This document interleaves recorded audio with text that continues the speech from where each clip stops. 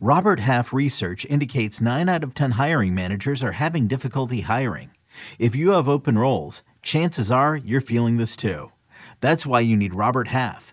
Our specialized recruiting professionals engage with our proprietary AI to connect businesses of all sizes with highly skilled talent in finance and accounting, technology, marketing and creative, legal, and administrative and customer support.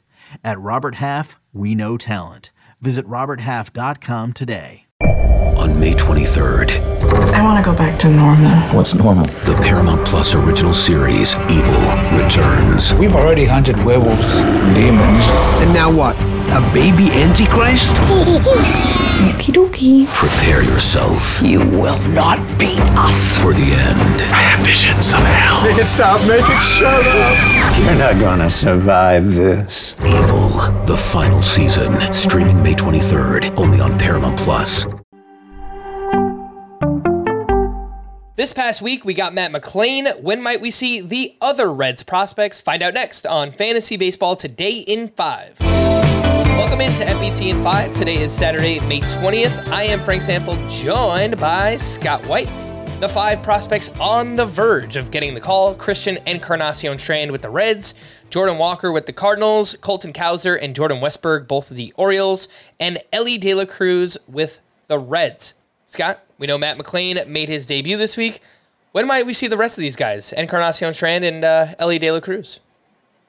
Well, I'm a little surprised we haven't seen Encarnacion Strand already. I thought he would beat Matt McClain to the majors.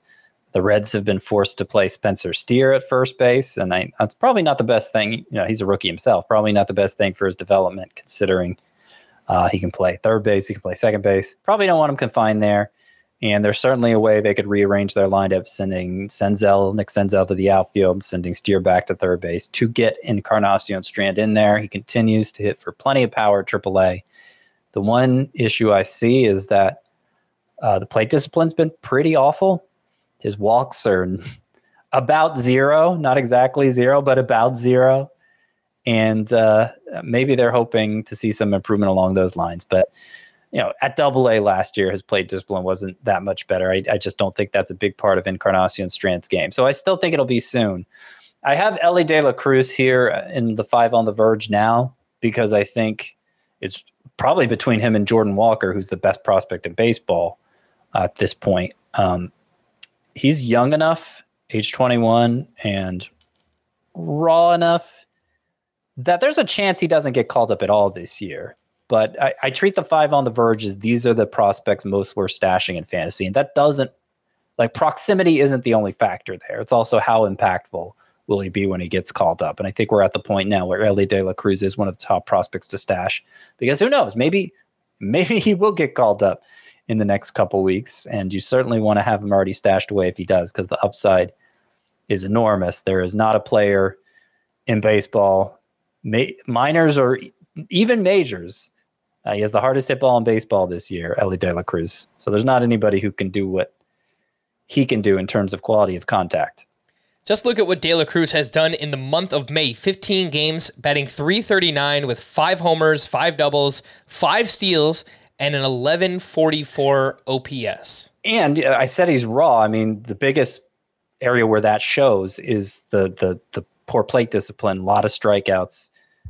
But that's changed over the last week. He's kind of flipped the script, has Elly De La Cruz. A lot more walks, a lot fewer strikeouts. It's a small sample, but it's exactly the kind of improvement that they're probably looking for from him. So that's another reason why not a bad idea to stash him away if you can afford to.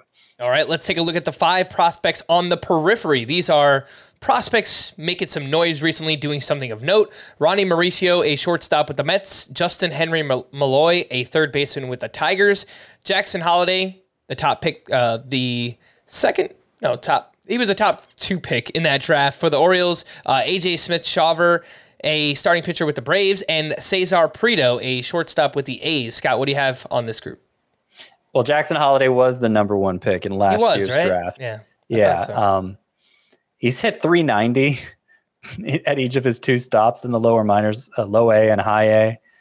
And he might start to challenge Jordan Walker and Elly De La Cruz for the number 1 prospect in baseball honors soon enough, because he's been everything he was advertised to be and then some.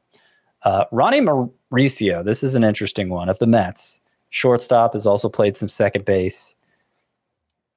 Is that AAA? So like you could say he's on the verge too if they have an injury up the middle. He's hit about 360 at AAA this year. Has Ronny Mauricio? He always had a good power profile, long limbs, good exit velocities, and he's delivering on that again. But Baseball America gave him only a 40 grade hit tool coming into this season. Another guy with very poor plate discipline. And now he's batting 360. And his strikeout rate has vastly improved this year. So it seems like Ronny Mauricio has turned his biggest weakness there into a strength. And if that's the case, he's suddenly a much more attractive dynasty asset. Justin Henry Malloy, we talked about him a couple weeks ago. Great on-base skills and showing more power this year in the Tigers organization than he did in the Braves organization last year. Speaking of the Braves, A.J. Smith-Shawver, with a V. A.J. Smith-Shawver, this is one of the biggest risers in the prospect ranks right now. And in the Braves system, he started the year in high A, made 3 starts there, moved up to double A, made 2 starts. Now he's headed to triple A. They're clearly fast tracking this guy with all the injuries they've had to their rotation. Very good fastball. When he was drafted a couple years ago, was very new to pitching, took it up late in high school, pretty much just had a fastball and didn't know where it was going. But he's made big strides with the command this year. The breaking ball, the slider especially, looks like a good pitch. Braves have had a lot of success with these kind of out-of-nowhere prospects the last few years. A.J. Smith-Shawver might be the latest one. All right, for more extensive fantasy baseball coverage, listen to the Fantasy Baseball Today podcast on Spotify, Apple Podcasts, the Odyssey app, or anywhere else podcasts are found. Thanks for listening to Fantasy Baseball Today in 5, and we'll be back again next week. Bye-bye.